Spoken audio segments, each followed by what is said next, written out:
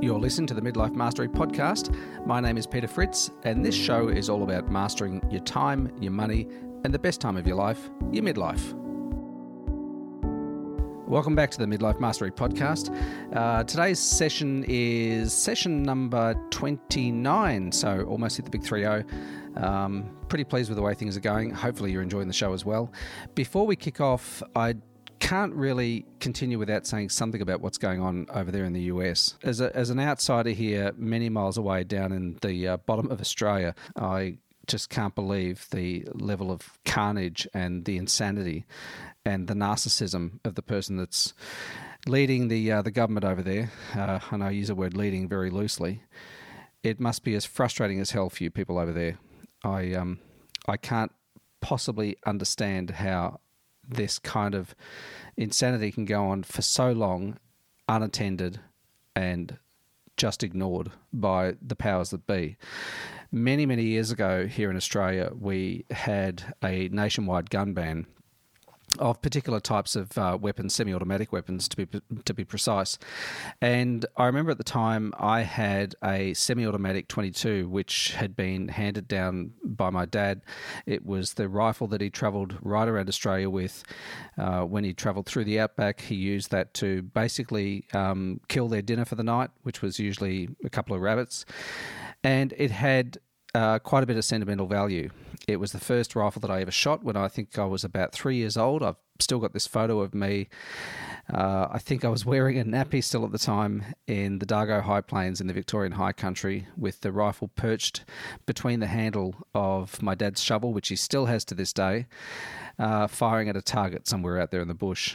And it wasn't easy to hand that over, but given what had happened in Port Arthur and the carnage that had ensued there, I didn't really have to think twice about it. And I not only handed that over, but also a bit of a family heirloom shotgun, and I think also a single barrel shotgun. And no, it wasn't that. It was my little Daisy air rifle. And, since then we haven't had a mass shooting in Australia. So it just seems, obvious to blind Freddy that outlawing semi-automatic and automatic weapons should be just a no-brainer over there in America. So I just wanted to say that for all of you listening over there in the US, and I know a large portion of the audience for the Midlife Mastery Podcast and the Midlife Tribe website is based in the US, and I just want to offer my empathy and my sympathy for what it is that you guys are going through. It just boggles the mind, and I hope it gets resolved soon. I really do. Anyway, the subject for this week's episode is entitled, Do You Treat Your Spouse Like a Customer? Maybe You Should. Now, I'm going to preface this with saying that I've been divorced twice and married 3 times, so I'm clearly not an expert on lasting relationships. Mind you, though, my second marriage lasted for 11 years, and my current one is clocking up 10 years this year. We got married in 2008. So I guess if you call at 10 years or 11 years lasting, well, then I'm a reasonable expert, but I fully expect that this marriage is going to last until I croak. But that said, years of failure and course correction have shown me what seems to matter and what doesn't. So if nothing else, I figure I'm an expert on observing relationships. Now, let me give you a bit of background first. My first wedding took place on an island in the Whitsundays, an island called Hamilton Island, and both sides of the family were in attendance. It was fancy and it was expensive, and ultimately it was pointless. I already had my doubts about the whole thing, and a cute little chapel up on a tropical hill wasn't going to change any of that. If anything, it kind of amplified my fears, and I honestly almost ran out of the ceremony before I mumbled my very inauthentic vows. I remember standing there up on the altar, looking down the aisle to the door, thinking, what would happen if I ran right now? Who would I disappoint? Who would I upset? And what kind of trouble would ensue if I actually had the balls to do that?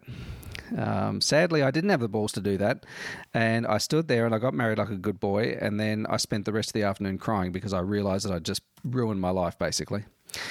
The second marriage was noisy, a lot more expensive, and it was a multi-day Macedonian affair with hundreds of people that I didn't know and would never see again. We had a Lamborghini, 2 Porsches, a Mercedes convertible, and a pair of motorcycle cops escorting us to the venue. There was music and lots of cash and circular dancing over 5 hours of very sleep-deprived madness, capped off with a fancy hotel and a whirlwind US honeymoon that included LA, Vegas, New York, and Hawaii. Both marriages seemed, to me, now in hindsight, as much about the bride escaping from their home as their entry into the world of suburban bliss. Both had little to do with love or friendship or a commitment to each other's happiness, even though we kind of fumbled efforts to mimic those things. In hindsight, they each seemed kind of more like a performance. We were playing grown-ups and we wanted to put on a convincing show. And both weddings were such grand affairs that they set a baseline of expectation for the years that followed. Fancy cars, Tiffany jewellery, and constant consumption became the indicators of success. Our arguments grew in frequency and intensity, and the pressure to go one better became unsustainable. But despite these ructions, something far simpler led to my second marriage's demise. The first one was over in a year. I mean, I realised it was over the day it happened. It took 12 months for the end to actually manifest. But the thing that really led to the demise of my second marriage was a loss of respect and courtesy and decency. Mutual resentment became the dominant mood, and familiarity definitely bred contempt. We began to treat each other worse than the customers that we serve. I mean, we both worked in sales, and we treated our customers better than we treated each other. Our colleagues, our bosses, and our clients got the best of us, while we reserved the worst for each other. And now, I was no angel either. I tried, certainly, but at the bitter end of it all, my bank account was bare, and I had nothing further to give, either emotionally, physically, or financially. And so now, on to wife number 3. This time, at long last, I think I've learned some valuable lessons. And 10 years on, almost, it'll be 10 years July this year, I believe those things that I've learned really do hold true.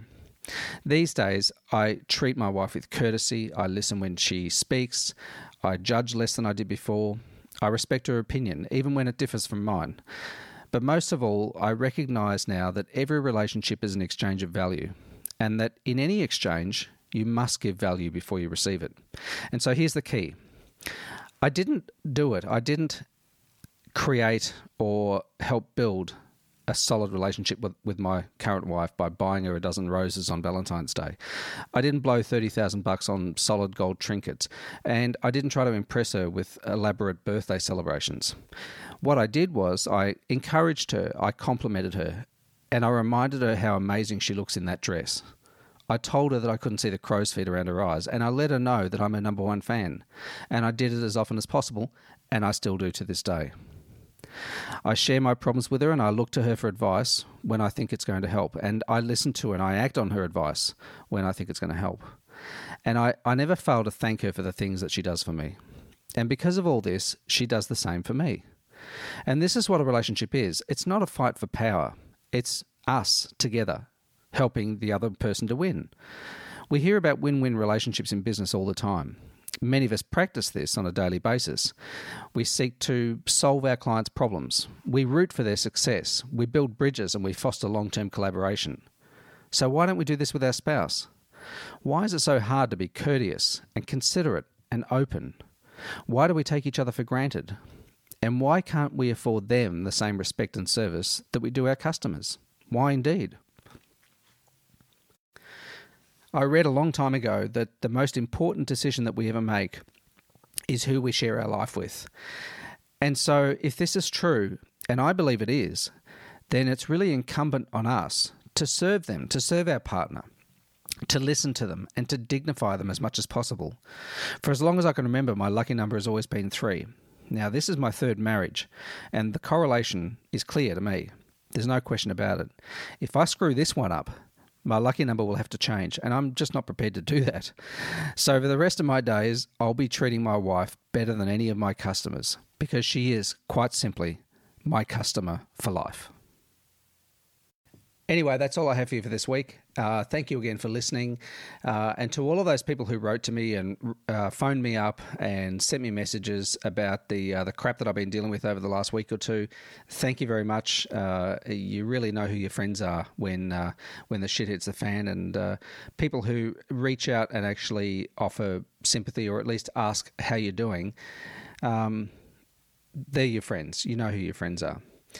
To close this off, if you haven't already gotten yourself a copy, a long time ago now, must be about a year ago, I wrote a 62-page full-colour landscape format ebook called 15 Ideas for Midlife Mastery.